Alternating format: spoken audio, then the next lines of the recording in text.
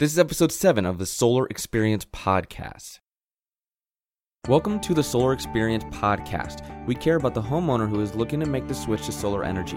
We believe in a fully informed consumer where the homeowner has all the knowledge and information to make a proper educated decision. We are dedicated to serving the consumer with all they need to make the best choice for their family when making the switch to solar.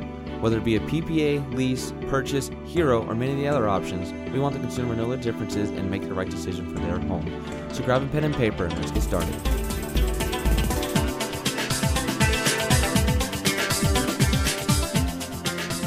Hey everyone, excited to be here for the 7th episode of the Solar Experience Podcast.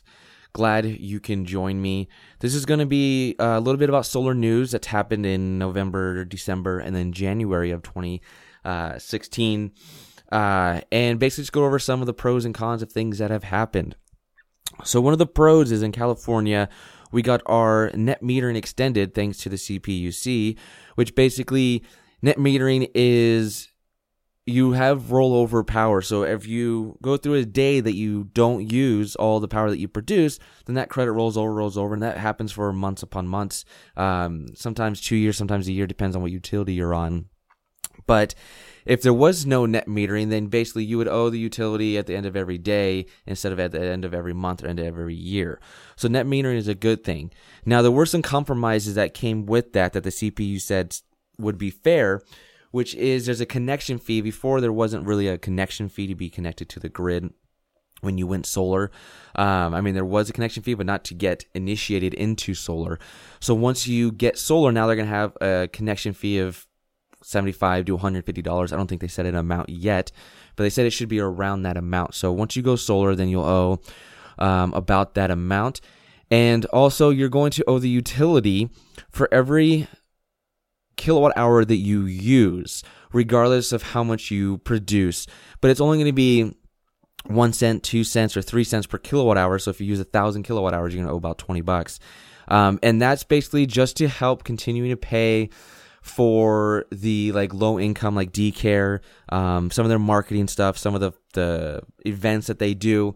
It pays for that. So basically they're saying if you want to go solar, fine, but you're still going to pay at least this charge every single month, so that way it helps out other people. Also, the utilities, SDG&E, PG&E, and SCE, tried getting your payback reduced. So at the end of the year, or at the end of the month, depends on what utility you're on, if you produce more at the end of the year than what you use, then the utility owes you. If you use more than what you produced, then you owe them. But when they pay you back, so say you have 2,000 kilowatt hours credit with the utility, right now they pay you back at retail price. They were trying to get it dropped down to wholesale price, which is 5 to 7 cents. The CPUC declined that. So you still, if you have credit at the end of the year with the utility and they owe you, you're going to get paid back at the full retail price. So that's a win. The other win is the federal tax credit got extended as well. So the federal tax credit is if you purchase a system, so you go through Hero or you pay cash, then you get a 30% federal tax credit. Now remember to always talk to your CPA because it's a tax credit, not a rebate. So you will not get money back. It's just a credit. So if you owe the government at the end of the year $8,000 and your tax credit is $8,000, then you owe them nothing. So it's essentially a write-off, which a lot of people who write off at the end of the year know that that's a good thing. So remember, it's not a rebate, it's a tax credit. Talk to your tax person about that to get a little bit more into detail. But that got extended. It was supposed to end at the end of 2016, or at least get dropped down to 10%. Right now it's at 30%. It was supposed to get dropped down to 10%. So that means companies were going to raise their prices due to the 30% loss that every company gets when you go solar with them with a lease or a PPA. And every homeowner that does a purchase through Hero or cash or a loan, whatever it may be, the homeowner got the 30% tax credit. So that is a plus. I think it got extended to, 2019 before they reevaluate. I think it was 5 years. So we have that for at least the next 5 years. So if you're looking to buy a system and a company is rushing you saying, hey, you got to buy it now for 2016 because the federal tax credit's going away, it hasn't. It's been extended. So that's a huge win for the solar industry. A loss for the solar industry is in Hawaii. they took away net metering. Like I mentioned before, California still has it, but in Hawaii they took it away. And so a lot of companies have pulled out of Hawaii, and now Nevada has done the same thing. Nevada was one of the fastest growing solar markets in the industry, and they were growing very rapidly. But the governor decided that he didn't want to expand solar anymore, practically because he is part of the oil industry. So I'm sure he was taking a loss somewhere. It got taken away. So SolarCity basically shut down all operations over the Nevada, which is over 550 jobs they just took away. And so the downside to that is now everyone over there in Nevada, the governor's making it so where anyone who was on a net metering is basically the contract's getting changed. So regardless of whether you signed up before, they're going to change it to where now they're going to charge you an extra fee. So everyone over in Nevada are going to have big fees tacked on. And so it's going to be a big issue over there. SolarCity's fighting it. You have celebrities like Mark Ruffalo going over there and fighting it. Just a bunch of environmentalists trying to fight that to bring it back, because solar is huge and it's on a good momentum movement right now, especially with all the extensions with the federal tax credit and all that stuff. That it's in the positive right now. It's moving along good. So when you have states like Nevada that throw this at us, that are trying to halt all solar projects in their state, it really puts a damper and it really slows down the movement. California is still good. Arizona tried doing the same thing to where they were getting rid of net metering. So there's only a few utilities left over there that will support it. So, I mean, there's states that are trying to back out. And that's frustrating. We need to have some sort of governmental rule that says you cannot, as a state, you must be obligated to be a part of this. And if you're not, then some of your state tax credits or different stuff like that should be taken away.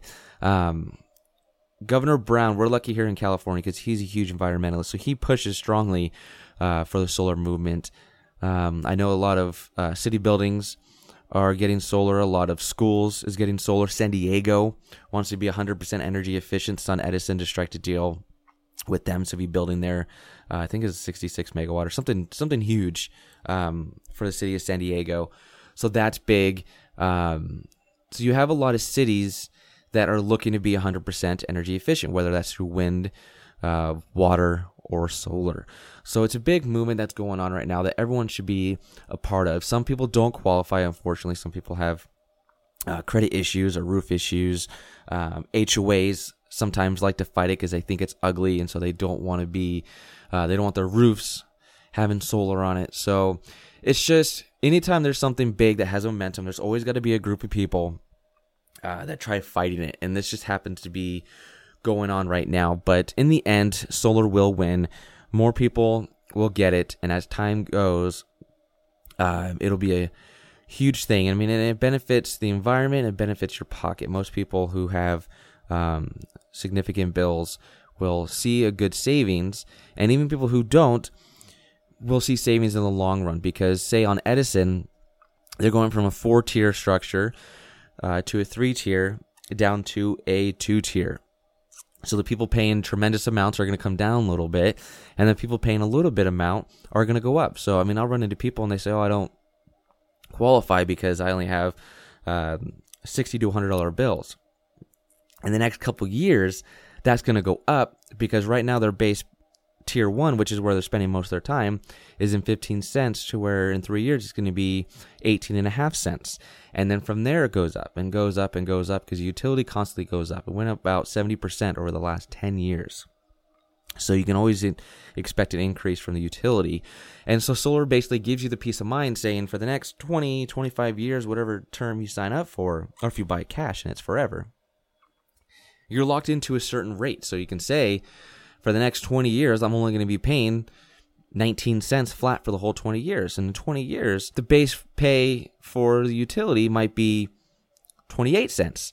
So like I said, in 3 years, the tier 1 is going to be about 18.5 cents. So if you lock in at 19 to 20 cents, I mean, you'll be ahead of the game in the next 4 years. And so then from then on, you're saving a ton of money over the span. So, I mean, sometimes you don't see the upfront investment ROI, but down the line, 5, 10 plus years, you'll start to see the money start to trickle in. Some people will wait until they move into their next house to get solar because they say, oh, we're going to move in 5 years. And in 5 years, when the rates are high, then we'll get solar in the next house. That's fine, but you want to get it now to lock in, say, the next person that comes in, because right now rates with a solar company might be 20 cents, but then in 5 years, it might be 23 cents because of supply and demand and the price of cost and everything going up. So you're really helping out the next owner of the house. Plus, many reports have been out that the value of the house goes up, so you'll be able to sell it for more, as well as sell it faster. California real estate says that you'll sell it 20 to 30 times faster because you have solar on it. So there's a lot of benefits for homeowners in general, whether you lease it or you buy it. A lot more people are looking to buy houses with it. So, I mean, if you think that it's going to be an issue, it won't be. And there's a lot of real estate agents out there that are against it, but that's just because they're uneducated. They think it's really hard. They think there's liens on it, which some companies do put liens. But that's another topic. But it's not as difficult as it used to be. Real estate agents who can't sell solar are the ones who are against it. But if they understood it and got educated on it and was a part of it, then they would understand it a lot more.